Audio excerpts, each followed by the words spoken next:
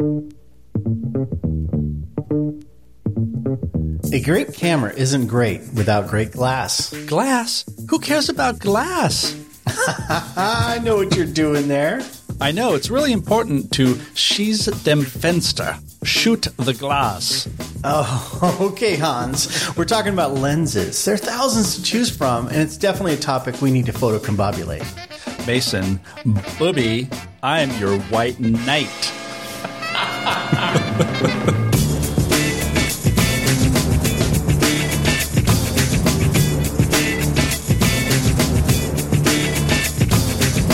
Short ones, long ones, fast, sharp, and fun ones. Lenses are where the magic happens in photography. Should you go with zooms? Or ponder primes? We'll tell you what we prefer. And we'll let you know what our die-hard go-to picks are for great glass. I'm Jeff Carlson. And I'm John McClain.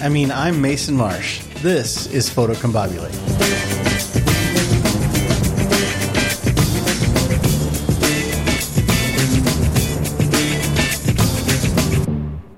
All right, Jeff, we probably should explain ourselves a little bit here. You and I both are big fans of the movie Die Hard. And every time people are talking about lenses and they refer to them as glass, in my head, I hear John McClane say, "Glass? Who gives a shit about glass?" And so I'm glad that we're going to try to fit in as many Die Hard references as we can in this episode. And folks, if you haven't seen Die Hard, what's wrong with you? It's one of the best movies ever made. Right? Yeah, I think we both came to this independently.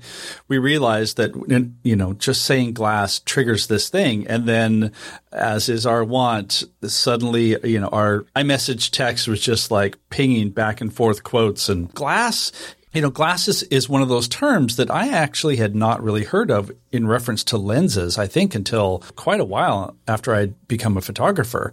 And it's another one of those photocombobulation things where lenses can be glass. They're referred to as optics, primes, zooms, telephotos. Like, there's so many different terms for lenses that, just getting past that initial hump of, okay, what are you talking about? Oh, you're talking about lenses. You're talking about the optics of the camera. And then on top of that, we've got f-stops and we've got speed, like a camera lens is fast or it's slow, or there's just so much that you can tell that I'm like all stopped up because my brain is clogged with all of the stuff. And it's not like you can ignore all this, because lenses seem to be, in my experience, slightly important when it comes to making photos. Yeah, just a little important. This is probably one of the most discombobulated areas of photography because there are so many options and there's a lot of misinformation out there about lenses, a lot of preconceived notions that people have when they get into photography about lenses. It really is true that cameras kind of get all of the attention and lenses are almost like an afterthought for a lot of beginning photographers, and all photographers, really. We get really twisted up about new camera bodies and things that come out. But the truth is, the lenses are where it's at. We said it's the magic in photography, and that's really true. The lens that you use makes all the difference in the photo that you make. The camera plays obviously a very important role, but the light passes through that lens before it gets to the sensor, and that is where the changes are taking place, is in that process. And so you can't just grab one lens and call it good. There's different needs out there. There's different styles. There's so many different things. And all of this comes with its own lingo and all of this numbers and focal lengths and all of this great stuff. So before we get too far into it, I do want to refer back to an episode we did on terminology. If you look in the show notes, we'll put a link to that episode. We talked a lot about lens terminology in that episode. So I don't want to rehash too much of that. I really want to focus. Oh man, that was a bad pun there. I really want to focus on. You can't avoid it. I want to focus on a few things about lenses that are really important. One is focusing, the ability to focus well and fast in all different kinds of light. I want to talk about brightness of the lens, right? Which is another one of those terms. And that is its maximum aperture. How big can the aperture get and let in the light? So will that lens work well in low light situations? Oh, that's not whether the lens is painted white or black. No, that's a different that's a whole different. And if we really have a lot of time, we'd maybe get to that, but we probably won't. I also want to talk about like minimum focusing distances, because those are things that people don't think about a lot with lenses. But we're probably going to end up spending most of our time talking about kind of the big part of lenses, and that is the focal length. And what's the difference between a wide angle, standard length, and a telephoto lens? And then we mentioned this before in the introduction, zooms versus primes. I think that is probably one of the biggest questions I get from students that I have is, should I get some prime lenses or should I just get a zoom that covers that whole range? And the answer isn't as simple as you'd think. Yeah. So before we jump into that, I want to go back just a little bit, looking at some of our first lenses, because when I first started with an interchangeable lens camera, so I jumped in, fairly recently. I guess it's a long time ago now, but compared to most photographers I know, I'm sort of new at this. I remember getting advice from a photographer, a professional wedding photographer, and he said, get a good body, and then what you want to do is you want to spend your money on good lenses. And I didn't understand that, because when you typically buy a camera, you get some sort of a kit lens, and the kit lens is usually like maybe, what are they, like 18 to 55-ish, somewhere around there, and perfectly decent lens. And so my thought was, well, I have this new, it was a Nikon D80, I think, and it's going to be a lot better than my old point and shoot. And I'm going to be able to take pictures at night because it's got a bigger sensor and it's going to be miraculous. And then I went out and I tried to take a picture at night, and it turned out to be super blurry because the camera did not have a very bright lens on it and made a really long exposure, and I was very confused. And so a lot of the confusion that I ran into was this question of, well, okay, so yeah, there are better lenses out there, but what do I really need? And it's something that blocked me up. And so I'm sort of curious, as a place for us to start, like, where did you start in terms of first lenses? Yeah, I mean, if I go way back, when I was in high school, I got my first quote unquote real camera, film camera, of course. It was an SLR. It was a Canon standard film camera. And I had a Nifty 50, which is a 50 1.8. And of course, that was before autofocus. So it was a manual focus lens. It was very basic. It had an aperture ring and a focus ring, and that's it. And so, for me, I started out with this prime lens, right? Now, prime, just for set the vocabulary here, prime lens is a lens that has a single focal length. So 50 millimeters in this case. This was a great little lens to start out with. And that's why at the time, almost everybody started with that lens. There weren't really kit lenses beyond the Nifty 50. Of course, when you have a fixed length lens, like a 50 millimeter lens, back then I used to hear a lot, if you want to get the subject bigger in the frame, you zoom with your feet, right? You got to get closer. If you want the subject to be further away, you back up. And I learned pretty quickly that was just bad logic. And that, you can't get closer. That works really well at zoos. You want to get closer, so you have to get into the enclosure. Climb right on over, yeah.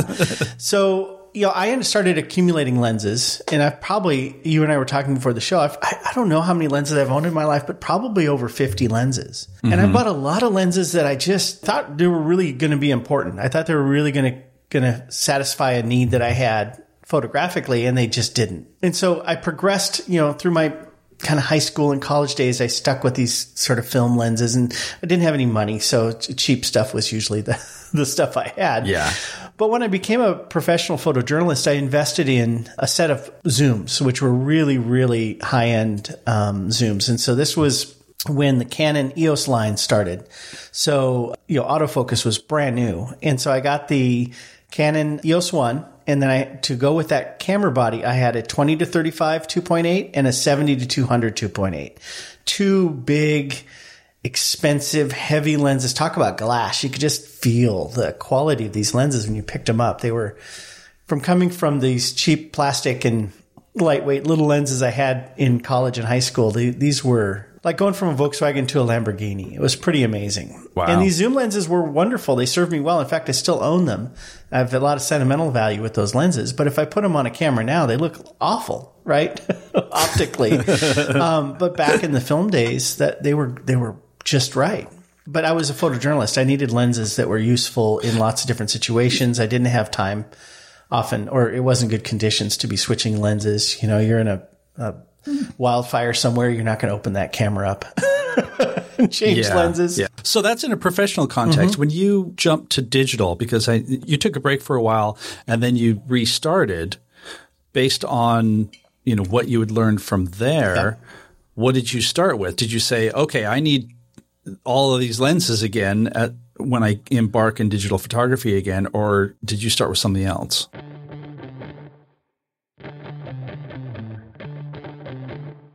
Hey everybody, Mason here. Pardon the interruption. I have an opportunity for you though. If you remember a couple episodes ago, we interviewed Joe McNally. He's a legendary photographer and one of our heroes. His new book, The Real Deal, Field Notes from the Life of a Working Photographer, is out now on Rocky Nook, and they have offered us 2 copies to give away to listeners of Photocombobulate. So how do you get one of these books? Well, your chances are a lot better if you're on our email newsletter list. So here's how you get there. If you go to photocombobulate.com, right after you get there, a little pop-up's going to appear asking if you want to join the mailing list. All you got to do is enter your email address and hit that button, and you will be entered into the drawing. You will also start receiving our email newsletters, which we put out every time we have a new episode. So come for Joe McNally, but stick around for Photocombobulate. Thank you, and back to our exciting episode on lenses. So this was like 10 years ago, 11 years ago, 12 years ago, maybe. I don't remember now. It's a blur now, Jeff. It's a blur. But I bought my first digital SLR. I had a couple of point and shoot digital cameras, and I was waiting for kind of digital SLRs to catch up to what I thought was film quality, right? Which was probably wrong, but I got the 5D Mark II. So the Canon 5D Mark II was my first digital camera. My first real digital camera, interchangeable lens camera. And I thought that it was a smart buy because I could use that 20 to 35 and 70 to 200 that I still had. They would fit on that camera. And sure enough, I put them on there and the focusing was just glacially slow. And the photos did not look sharp. You know, the optics of those lenses were not up to snuff, and they've been replaced many times over. Many generations have passed on those particular lenses. So I said, well, you know what? I'm just going to need to get the newer versions of these. And so instead of the 20 to 35, I got the 17, I think it was the 17 to 40 Canon, and it was an f4. And then I eventually added the 70 to 200 2.8, the new version. And that's a stunning lens. You know, what a wonderful lens that is. That 70-200 is very useful. But my mind was very much on zooms. Like, I need to have zoom lenses because they're very useful, but I also want them to be bright. So the 2.8 was important, and I couldn't afford the 16 to 35 2.8, which was the direct replacement of my original 20 to 35. So I got that cheaper 17 to 40 because it was nice and sharp. It was just a stop darker, and it worked fine. But I realized as I did more photography, and since I wasn't doing photojournalism, it became clear to me that I actually started gravitating towards prime lenses. And I've gone back and forth, Jeff. It's been a painful process learning this stuff. So I went from zooms, and then I added a couple of prime lenses. Like I would grab like a bright wide angle lens, like a 24 1.8. I think I had one of those at one point, and I was like, oh, this is so nice. And of course, I think I had another nifty 50, 50 1.8 Canon. And so adding those bright primes allowed me to shoot in lower light at higher shutter speeds at lower ISOs, which gives you better quality. But then I'm switching lenses a lot. And so I've gone back and forth with this because I have a bunch of prime lenses now. And even now, after all of these evolutions of buying different kinds of lenses and trying a lens out and being like, that just isn't for me, and moving on to another set of lenses, I still, even though I love my prime lenses, there are times where I'm like, you know what? This is a hassle that I have to put my bag down, open it up, take the lens off that I'm using, switch to the next lens. And on our trip, this happened a lot. You'd be there with your zoom lens getting shots, and I'm over there fiddling around in my bag Because it's like, well, it turns out that the 24 isn't right. I need the 14. And then I'm like, well, the 14 isn't doing it. Let me try the 100 to 400, So what an evolution. What an evolution. Yeah.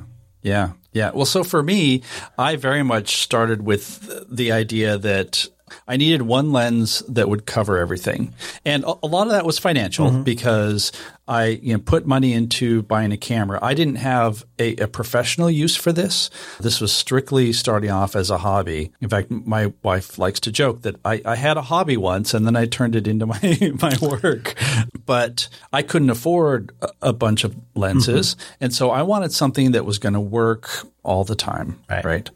And at the time, there was a Nikon that I think was somewhere between like an 18 to 200 millimeter range. That's a great range because you do have some wideness at the widest end, and a 200 millimeter is a perfectly acceptable zoom. And so you can kind of really bounce around and get a lot of different compositions. The problem is, even though it was a fairly expensive lens, I can't remember if it was probably like, $800, $900 maybe. I mean, that's a good amount for a lens.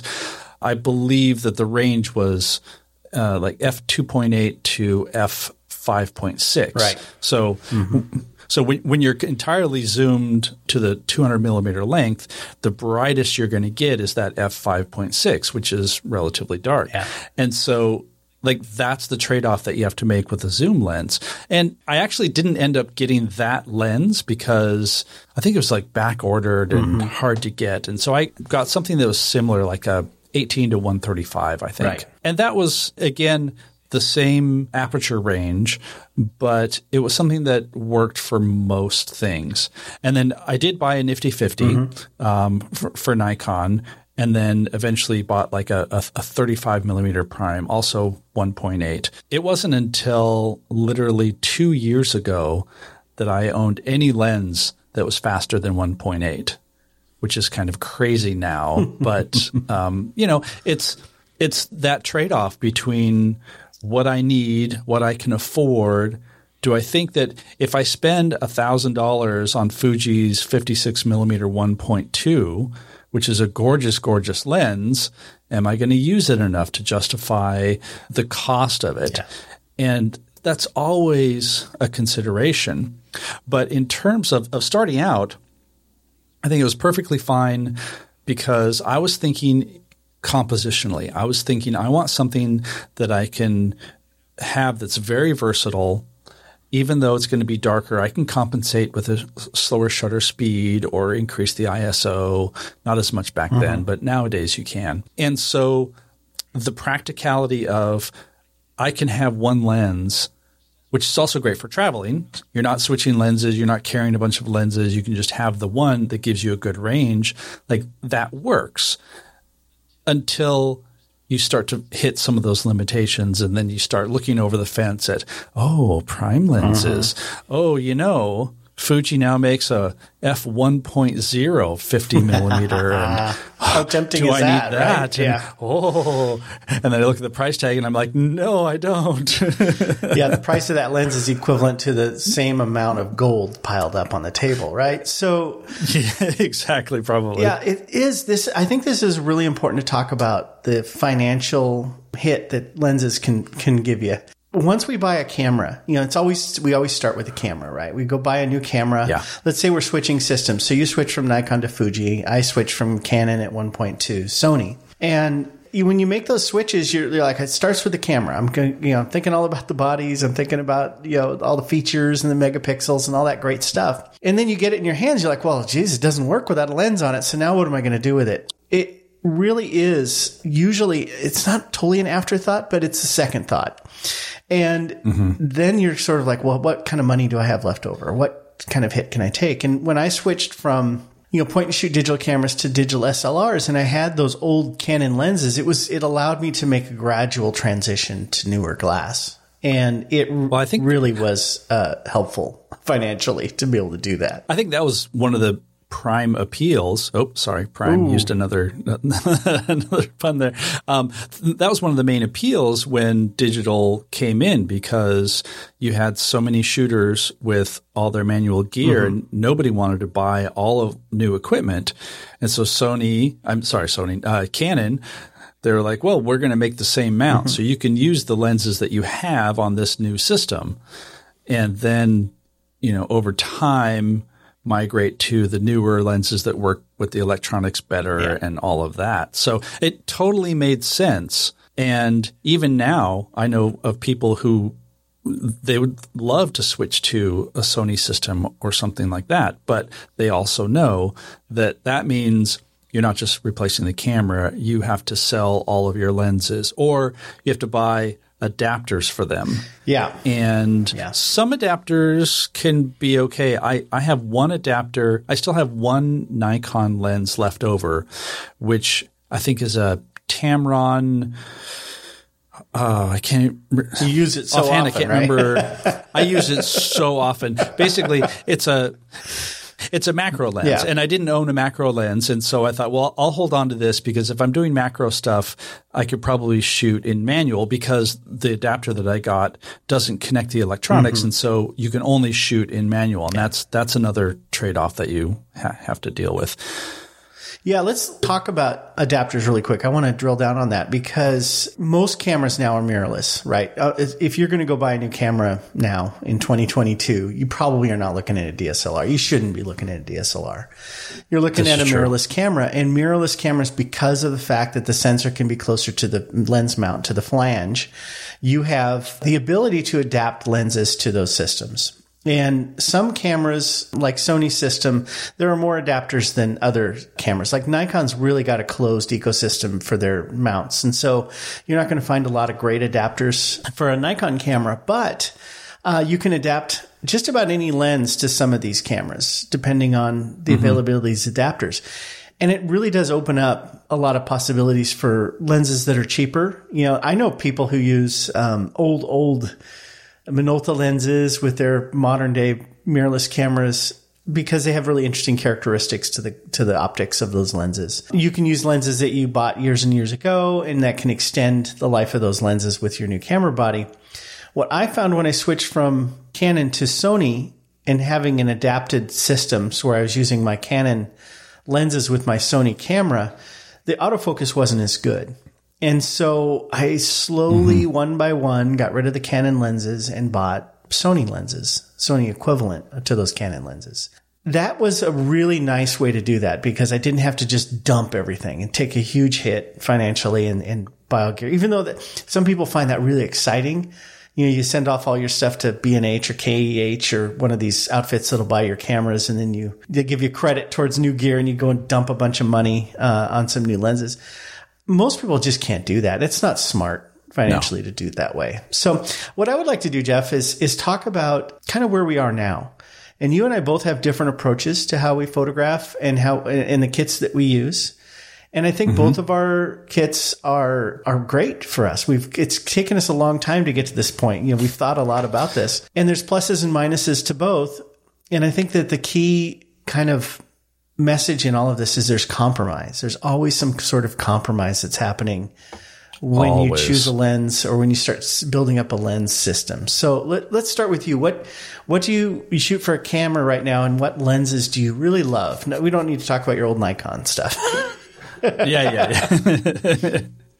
So here's where a little bit of imposter syndrome comes in, because I do not have a great lens lineup. So I was talking about shooting Nikon and getting an 18-135, and that kind of gave me my general range. So in terms of bodies, I shoot with a Fujifilm X-T3. So that it's now 3 years old, I think. But still in production, still an awesome camera. Yeah. It's one generation behind, and I love it. And the lens that I shoot the most with, and this counted even when we were on our landscape, photography trip, for most everything, is an 18-135. Fuji 3.5 to 5.6. And that's a kit lens, right? I think that was one of the original kit lenses for like the XE. Maybe. XT1 maybe had this as an option. So the typical Fuji kit lens, which I think is an 18 to 55, and by all accounts is like a really good kit lens. People disparage kit lenses because usually they're cheap. The camera companies don't want to put too much money into it, and they want to encourage you to buy more lenses. And everything that I've heard, the Fuji kit lens, that 18 to 55, is a really good lens. But I wanted something with more range. And actually, I bought this used from a friend of ours. In fact, I bought my original – when I did the switch over to Fuji, I got an XT1. And for a while, I didn't have any lenses for it, so I couldn't shoot with it. I remember that. I had I bought an adapter for my Nikon lenses, but it was all manual, and I didn't want to shoot manual focus. And so I ended up buying this, and I figured this would be like a good stopgap before I got some more. And it's been an excellent lens. I mean, I've used it a ton. I'm sure if I went back to my Lightroom library and did a search, this is what would come up the most. Yeah, you've taken thousands and thousands of images with that lens. Thousands and thousands and thousands. And good. And so that's kind of my general go-to. I do have a couple of primes. I have a little pancake lens that I bought when I wanted to, be a little bit more portable. And this is a 27 millimeter 2.8. Yep. That's the first version, right? There's a new one with the aperture ring on it. First version, yeah. Yeah. Perfectly bright, not super bright, but it works totally well, especially to have like as a small thing in your bag. And then more recently, last year, I bought a Viltrox 56 millimeter 1.4. Super bright. And that's because I wanted to break in underneath that 2.8 level, and I wanted something that would be super bright, but I didn't really want to spend $1,000 for the Fuji one. And so this was, I think, about $500. So half price. So let me stop you really quick on the Viltrox, because I remember when you bought that. We haven't really talked about it since. You've used it a lot. How is it? How is it for autofocus? It's actually pretty good for autofocus. It does pretty well. See, this is incredible. Yeah.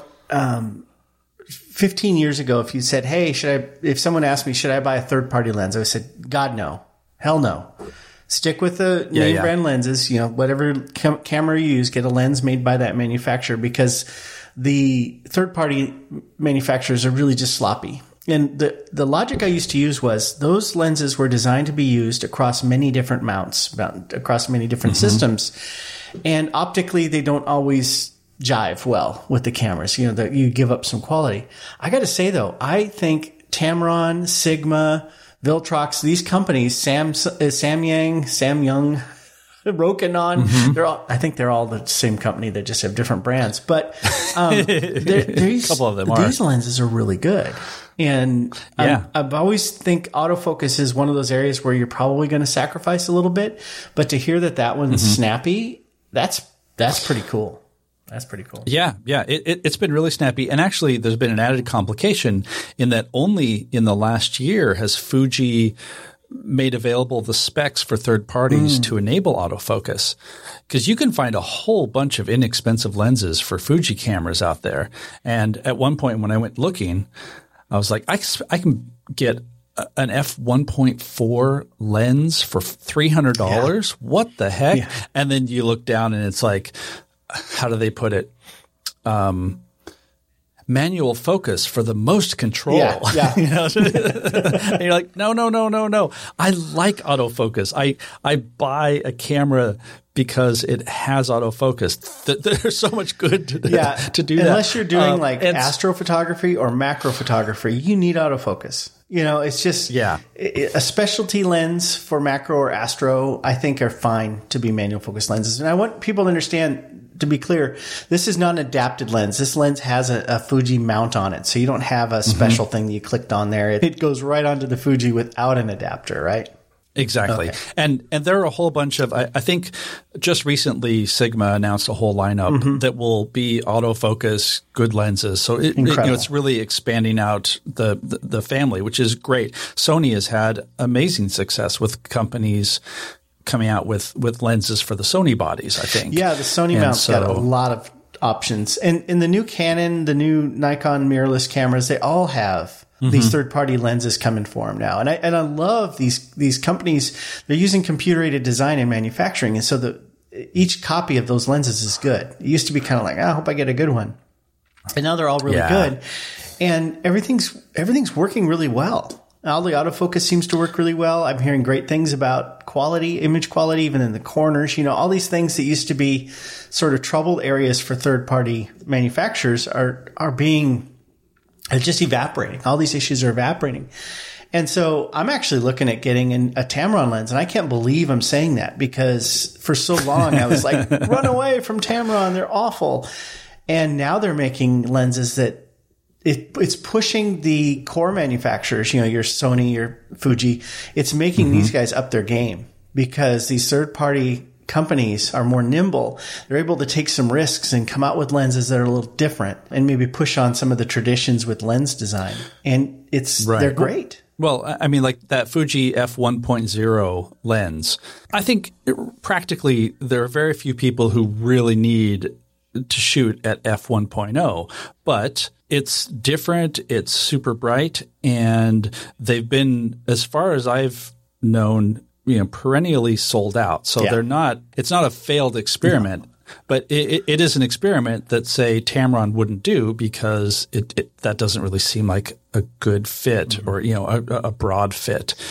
And one other thing to mention is that you think of lenses as being, here's this tube and it's full of glass elements and all that. The technology of lenses, even though it's all fairly analog, has really improved a lot. I think even in the last 10 years, which is why you're also seeing, as you mentioned with the little pancake lens that I have, you said that's the original, right? Because there's a new one that came out last year, and it's still the same focal length, but it's just better quality, better components. I think probably better electronics. A lot of these lenses now have their own little microprocessor. And so there is something to be said for looking for newer glass, newer lenses. I want to share one more. Oh, you got lens. one more. All right. Well, so the one thing that I don't have in my kit now, and I don't know if we even want to get into this, but that thought of, okay, is my kit complete? Because there are some times when you want a specific type of lens and you don't own it. The answer is always no to that. It's always no. Always no. My kit complete. Are you crazy? No. like there are many times when I want a good telephoto. I want a good zoom. Like I want reach, but so far I just can't justify spending $1,200 or more for a good telephoto lens. And so there's two parts to this. One is that I have rented lenses in the past, and that's worked out really well. Whenever we've gone on our trips, I've rented a Fuji 100 to 400 zoom lens, and that's been great. Even though it's not cheap to rent that lens, especially for 10 or 14 days or whatever it was, there are just times when we're shooting when I need that reach. I need to be able to zoom in to a section, and it's always been worth it. Or there have been times when I've done some portrait photography and I've rented that Fuji 56 1.2 just because I like the character of it. It's good, but it's not something that I use enough of to purchase. Yeah. And so renting is always an option, and renting, especially if you just need it for a day or a weekend, is super affordable. And if you find yourself renting it, enough that you think, well, maybe I do need to buy this, then that's an option. Yeah, I would think that if you're not sure about a lens, renting is a great way to spend some time with something. Sitting in a camera shop with a body that you grabbed off the shelf there, and they've said, try this lens, and you're standing there, and we've all done this, and you're kind of aiming it around the shop, and you're like, wow, it seems like a great lens. It's not that's not photography. You got to take it out and kind of spend some time with it and get the photos back on your computer and look at them on a big screen. Don't just look at the LCD on the back and be like, well, it seems like a sharp lens. I do think that the renting option is a great thing. I would say that once you've rented a lens 4 or 5 times, it's probably time to think about buying it. And so I know you got to be getting close on that long lens. I'm getting close. Yeah. It's such a great option because it's not something you use all the time. And if it's not something you're going to grab and keep in your camera bag all the time to take out with you every time you go, then renting is probably prudent. You want to save that money and buy those lenses that are truly going to be something you use all the time. That's the gap in my collection here. I don't have a really good zoom lens. Like the most I can do lens. is telephoto 135. Zoom lens. Long zoom. Yeah. Sorry, long zoom lens. Except, and I have to show this just because I can. Forgot about this one. Oh my gosh. So this is a Send in the car. Send in the car. Send in the car. Send in the car. Send in the car. I have a 300 millimeter. So 300 millimeter, 4.5. Is it a zoom or is it it's a 300 millimeter fixed focal length? It's a zoom. It's a zoom. But it only says 300 on it. So it probably goes from like 100 to 300. But it's always good when they don't bother labeling it, They don't. Well, this was also made in the USSR. Yes. So yes, comrades. So we shall make a big lens. A friend of mine who was in the Army said, "I've got this lens, and it was attached to a Russian film camera." I thought you were going to say sniper rifle. Well, so the grip for it. The grip. I love it. I'm going to encourage people to go check out our YouTube feed where you can see this as I hold it up. Yeah, we'll put a photo of it in the show notes too. It's brilliant. Oh my god! The thing that holds the camera is a photo sniper. It's a gun. Oh my god! A gun mount, basically. It has a trigger and everything, doesn't it? Oh my gosh! Yeah, it has a trigger and everything. So the story behind this lens is that basically during the first Gulf War. This was taken off of an Iraqi intelligence officer and somehow ended up in my friend's hands. And he used it to shoot all sorts of things. Like he would photograph people doing exercises and helicopters and things like that. And he asked if I just wanted it. And I was like, sure. So technically, this was a no hit lens. to your budget. Lens this acquisition, is no hit to my budget. Good. Definitely a hit to my storage. It comes in this big metal suitcase thing. It's pretty awesome. I had to. The zoom mechanism is this knob at the bottom. Oh, that's actually kind of cool. So it doesn't have a traditional zoom ring. Anyway, so I had to buy an adapter, a Pentax adapter, Pentax to Fuji adapter, and the optics are really good. Of course, it's all manual focus, and because of who knows what, it doesn't actually sit evenly on my camera. So if I have it on a tripod, the tripod has to be angled slightly. I mean, it's kind of a mess, but technically I own a zoom lens. It is as a novelty lens, right? I mean, it's a total novelty. You're not going to lens, shoot any kind of important work with that. But I will say that is a pretty cool story. Yes. Take it off of an Iraqi. I'll try to get some shots I've taken with it. And we can put those in the show notes. That's great. So what I'm hearing you say, Soviet lenses aside, what I'm hearing you say is most of the work you do is with the 18 to 135, but you have a smattering of other primes that you use for low light situations and for, if you want like a really light carry, you can put that little 27 pancake lens on your camera. Portrait work stuff. Yeah, it sounds like a really good kit because you're not just going with one lens. You're not just sticking with that zoom. You've got some flexibility in certain situations. But it's small enough that you can still carry that as long as you don't bring that Soviet thing with you. You can still carry that all in a comfortable sling bag or something like that. I really like that. Yeah. In fact, most of the time the Viltrox is on there. Mm-hmm. And some of that is also because I know that we've talked about this in the past. I want to force myself to use it mm-hmm. in different situations. Like obviously it's great for when I'm shooting portraits, but having it on all the time, I want to sort of be more creative. So if I do come across a situation where I have my camera, I'm at an outdoor market or something, that lets me think and shoot in a different way, adapted to that type of lens rather than having the 18-135 where I'm like, I can kind of shoot everything. So it's putting a little bit of a creative constraint on, which is also another aspect to lenses, right? Yeah. So by using a prime lens and by leaving it on your camera deliberately, you are setting yourself up to have to work a little bit more creatively to make that work. I really like that. What is it about the Viltrox, the 56 millimeter focal length that appeals to you? What do you like about that? Mostly, well, it's funny. Mostly it's the speed of the lens. That appealed to me, the brightness of it, and having more latitude to be able to shoot shallower depth of field. I do find, honestly, to be a little, not hamstrung, but I often feel slightly limited because I forget that because it's 56 millimeter and it's on the Fuji is a crop sensor. And so that's going to be like a 85-ish if you care about doing the full frame crop math, whatever. I usually don't care because it is what it is. But the practical application of that is I really do need to back up. I need to be pretty far away from a subject in order to get that shot and frame it. Yeah.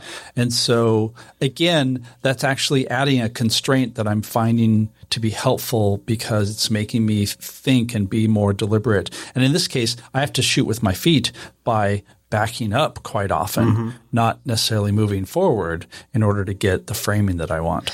Yeah, it's interesting. That 85 millimeter focal length is really great for faces and for people, but you're trying to shoot like a street scene with an 85 and you got to look down the street. You're not looking across the street. And so you are limited on your compositions with a it's almost, I mean, it's 15 millimeters from being what I'd call a telephoto, right? You get up to that 100 millimeter range. You're really talking about reaching out there. So, but I like this idea. I'm the same way. I really like having a prime on my camera because I have to think about it. I have to be like, okay, my options for composition involve me moving around, involve me getting higher, lower, in and out, all that sort of thing. Whereas with the zoom lens, you just sort of like lift it up, take a shot. Twist that lens till it looks right, and then take the shot. And there is something to be said for zoom lenses. Like I mentioned, I'm kind of looking at this Tamron. It's a 35-150. That's its new Tamron for the Sony mount. And the reason I'm thinking about it is for travel.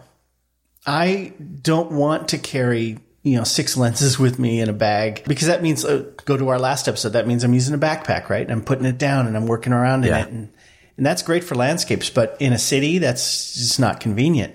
So having a kind of a single lens solution is really a nice idea if I'm going to travel, especially if it's not necessarily a photo trip, but I'm bringing a camera along. Having that one lens just ready to go gives you that freedom. But that particular lens is a 2 to 2.8. So it's a bright lens, quote unquote bright lens, but compared to some of my primes, it's downright dark. And so I like that you said that you're thinking about the shallower depth of field. I find myself shooting a lot of photos these days, really shallow depth of field. I'm being really selective with my focus. And one of the reasons for that is autofocus has gotten so great that I can be wide open now and get the shot. I can get the eye in focus. I can nail what I'm trying to focus on. And I don't have to use necessarily a deeper depth of field to pull it off, worried about that, missed autofocus. So for me, my kit is really prime heavy, but there's still something about those zooms. So I'm going to go through my kit really quickly. It's not complete, right? It's not complete. My perfect kit. It's subject to change, so please don't, a year from now say, I thought you said that was your favorite lens. Well, it was when I said it. It was. So I have a couple of lenses that that I have that I like, and then I have a couple of lenses that I love. And I think that I can't quite put my finger on exactly what it is, but I'll try. So the first one, we'll start with the wide end. This is a 14 millimeter. This is the Sony full frame 14 millimeter 1.8. So this is a really bright, super wide angle lens, but it's not a fisheye. It's, despite it being a full kind of 14 millimeters, is really a full wide perspective. It's not 180 degrees, but it's pretty darn wide field of view. I can get super close with this. I can get 9 inches away from a subject and have that close focusing distance. So if it's a flower or something, and then it's wide enough, I can still get the environment in the shot. So I love this for interiors of buildings, street scenes where I want to get sort of an immersive feel. But it is so wide that you kind of have to be careful. If you shoot this too much, it starts to be kind of gimmicky. And I have to remind myself sometimes that, because it looks cool doesn't mean it is cool. Yeah. So that's always been the thing for me with fisheye lenses. Like it's really neat, but it seems like the applications are limited. So I've never really been very interested in going that way. Yeah. And I think that with this particular one, since it doesn't have a fisheye look, it makes it a little bit more useful. So you can shoot architecture with it and everything's not curved and bowed and all pin cushiony, right? So I do like that. But I tell you, if I had to choose between this one and the next lens, I'm going to say the next lens wins every time. And that's the 24 1.4, which is on my camera right now that I'm using for my webcam. Oh. It's awesome. I love this lens. So for me, 24 millimeters is a really sweet spot for landscapes and for city, street scenes. You can take photos of people with a 24 millimeter and they don't look weird and distorted, but it's still wide enough that it feels immersive. It doesn't feel like I'm getting a narrow field of view. It still feels like I'm really right in there. So I really love this 24 1.4, and it's so crisp and clear, and it autofocuses so well. And shooting it wide open, it looks incredible. I took this lens to Iceland when I went a couple years ago, and I was shooting photos of big chunks of ice on this beach. It's a famous spot in Iceland everybody goes to. And I could get really close up to these chunks of ice and still have environment in there, but the ice was dominant in the frame. And so it was just a cool perspective for me. And I got those photos back on the computer and they were so crisp and clear. It felt like I could just reach in and touch the ice. And at that point I was like that. And it was funny because I'd actually rented that lens for that trip. And as soon as I got home and looked at those photos, I'm like, I got to buy that lens. That's a pretty awesome lens. And it's turned out to be one of my best lenses ever. Going up from the 24, I used to have a 35 millimeter lens and I got rid of it and I got this one instead. And this is the Sony 50. This is my precious, right? This is my Sony 50 1.2.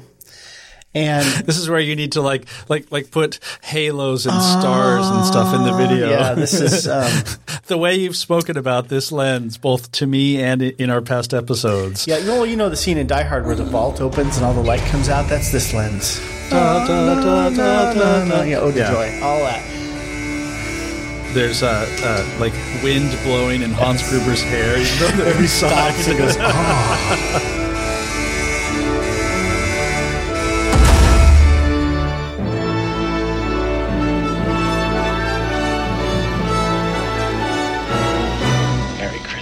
Right. That's this lens, right? It's a 1.2 lens and it works really well at 1.2. If you're not too close to the subject, the depth of field isn't crazy. So for street scenes and for environmental portraiture, of people, workplace or in their space, it really, really feels nice.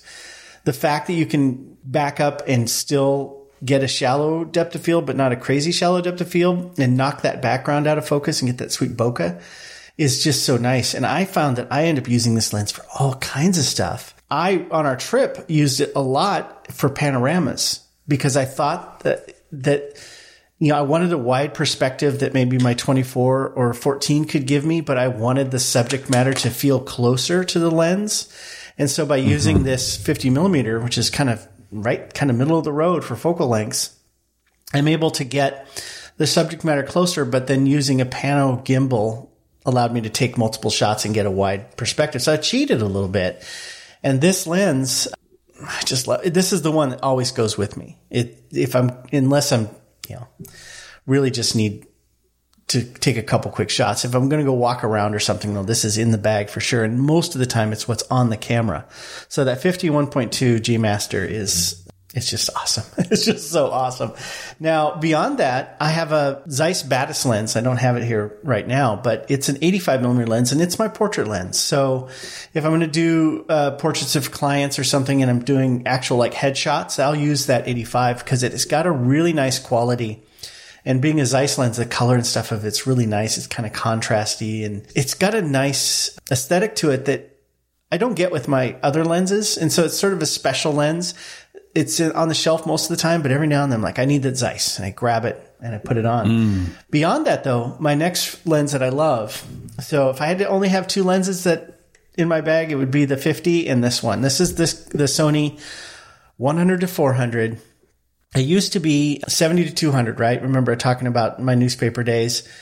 The 70-200 was always on the camera. I shot it every single day. When I went to the Sony system, my first instinct was to go out and buy the 70-200 2.8. And then they came out with this 100 to 400. And I was like, It's not a 2.8. It's an f4 to 5.6. So it's a little bit dark. But man, to go to 400 millimeters with something that isn't that huge, it fits in the camera bag, is really nice. And then I have an extender. And so I can take it out to 600 millimeters and still have a usable f-stop. I love how sharp this lens is. I love how fast it focuses. It's stunning. And it's just, a lot of Sony people love this lens. This is one of those lenses that a lot of people, if you talk to them about their kits, they're like, yeah, and I've got the 100 to 400. I'm like, of course you do. It's just really awesome. So in my kit, I can go from 14 millimeters to 600 millimeters and have that all in a not too big of a bag. And I like that, but I only have this one zoom. So it does mean if I'm shooting wide stuff, it's like, well, I tried the 24 and you've seen me do this. Tried the 24. I take like 20 shots. Like it's not doing it. I back at my bag, click, click, click, click, click. Putting the 50 on, try the 50. Yeah, that's not it. And that's not that's not a good idea if you're trying to capture action or you're trying to, travel and move about a city. It's compromise, right? Compromise. So I want to add one quick thing. When you mentioned the Zeiss, you reminded me that I do have another lens that I forgot to get out, which is the Zeiss 12 millimeter, which I believe is 2.8. I think so. And that's my wide landscape lens, and it's really wide. There are some panoramas I've made with that are just like crazy wraparound, and I do have to do quite a bit of distortion correction and all of that. But it's a beautiful lens. I love what it comes out with. One thing that we haven't really talked about is you can get wide lenses. And you can not necessarily spend a whole lot of money for them and be completely happy with them. And you can also get more expensive lenses, and sometimes what you pay for really does make a difference. So with this 12 millimeter lens, even though it has a really wide field of view, it doesn't have a whole lot of distortion, that barrel distortion that can happen at the edges. And I think it's just because the literal glass inside is just better than, say, a less expensive lens.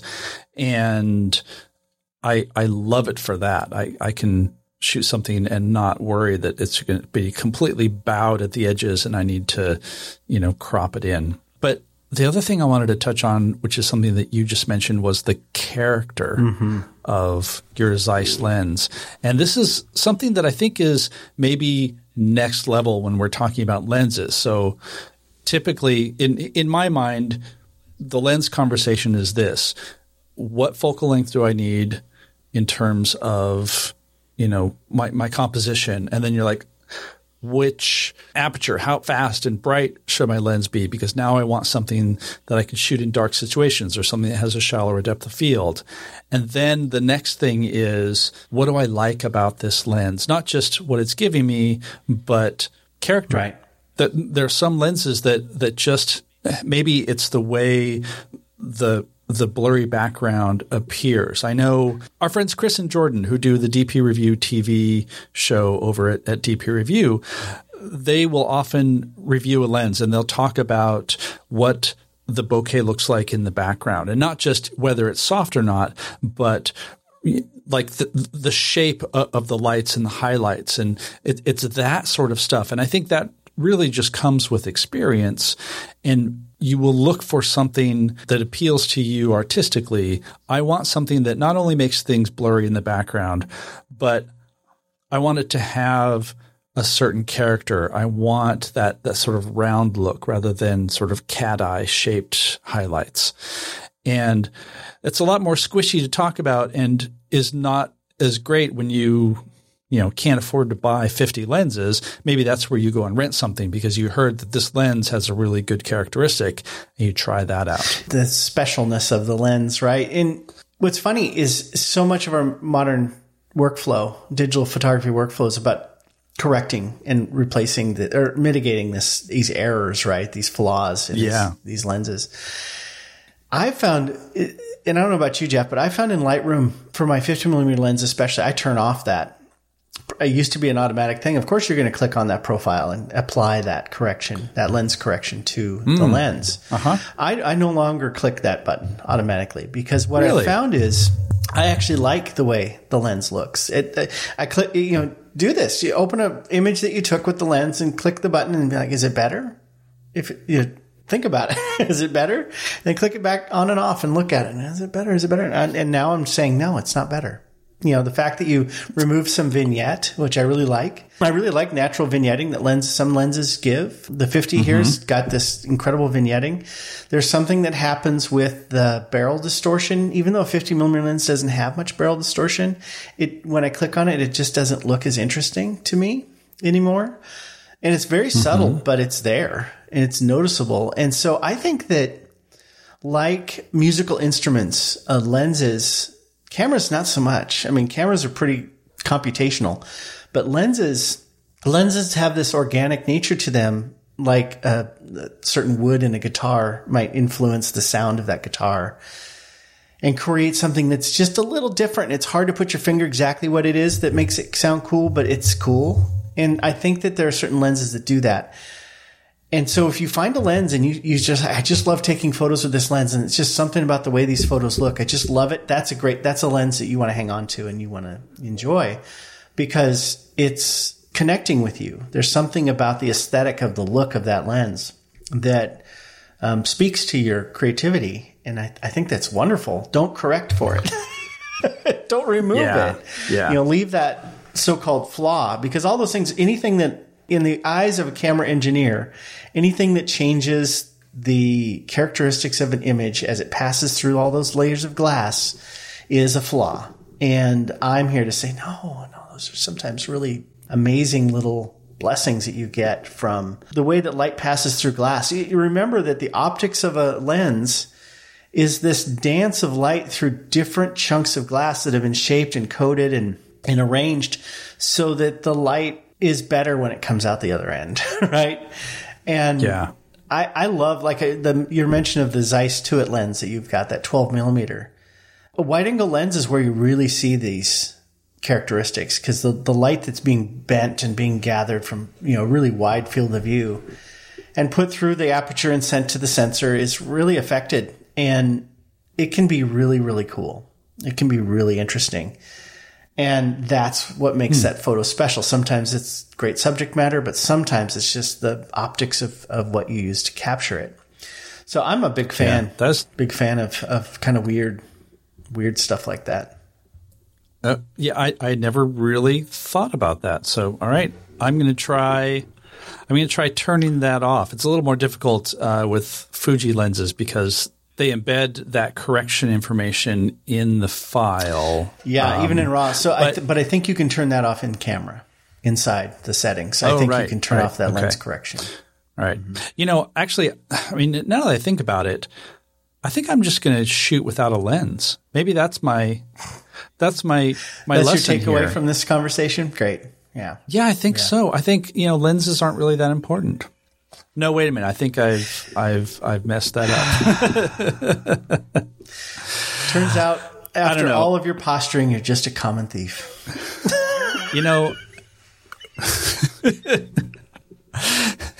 We could talk about men's fashion all day. No.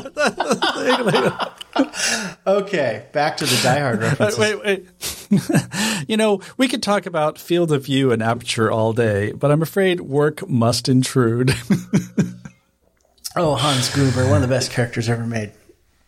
All right. I think maybe we're forcing this. So in the show notes, if you've gotten this far in the episode, one of your treats is that you'll find in the show notes a full list of the lenses that both Jeff and I use and adore, and some examples from some of those lenses. We're not going to give examples to everything because that'll be crazy. But we also will have photos of that Soviet sniper lens that you've got. Yes. If you have lenses that you think are special, that you found in your travels and your gathering of photo equipment that you think are exceptional, if you could leave a comment and tell us what you think of that lens, and even share an example from those lenses, that would be really awesome. I'd love to hear it. One of the ways I found some of my favorite lenses are because people came to me and said, that lens is pretty awesome. You ought to get one. So pass the love along, and everybody can get the best lenses possible. And on top of that, I will add, this is where photo sharing sites like Flickr, 500px, sites that expose the metadata that will show you what sort of lens is. I know some people kind of poo-poo that because, it doesn't matter if you have this lens or that lens to get a good picture. And that's a separate argument, yes. But it can also be helpful if you are thinking about buying a lens to go see what other people have shot, and you'll see some of those characteristics. You do a search for that lens. Or if you follow somebody and you love the look of some of their photos, if you can look and see what they shoot with, maybe they are using the same lens, and maybe that's something that you want to investigate. Absolutely. And I would also say that once you've identified a lens that you think is a good candidate for your kit, check in with people like Gordon Lang and folks at DP Review to read about what they thought of the lens. There are lensrentals.com, and I'm trying to remember the guy's name. It's Roger is his first name. If you go to lensrentals.com, and we're not affiliated with them in any way, oftentimes when you find the lens that you're thinking about in there, there'll be some comments down below by this guy that used to own the place. I don't think he does anymore, but he'll talk about the characteristics of the lens.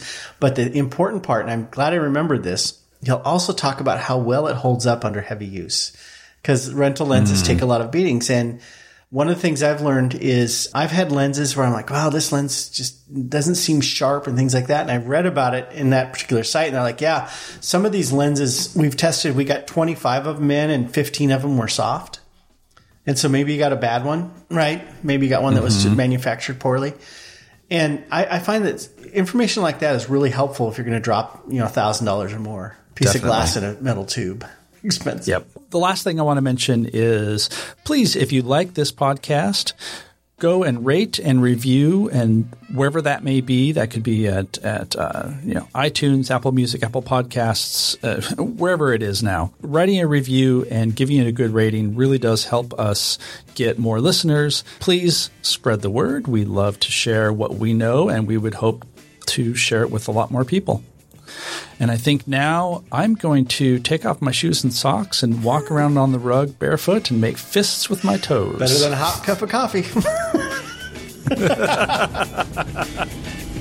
You want to know the secret to surviving air travel? After you get where you're going, take off your shoes and your socks. Then you walk around on the rug barefoot and make fists with your toes. Fists with your toes? I know, it sounds crazy. Trust me, I've been doing it for 9 years. Yes, sir, better than a shower and a hot cup of coffee.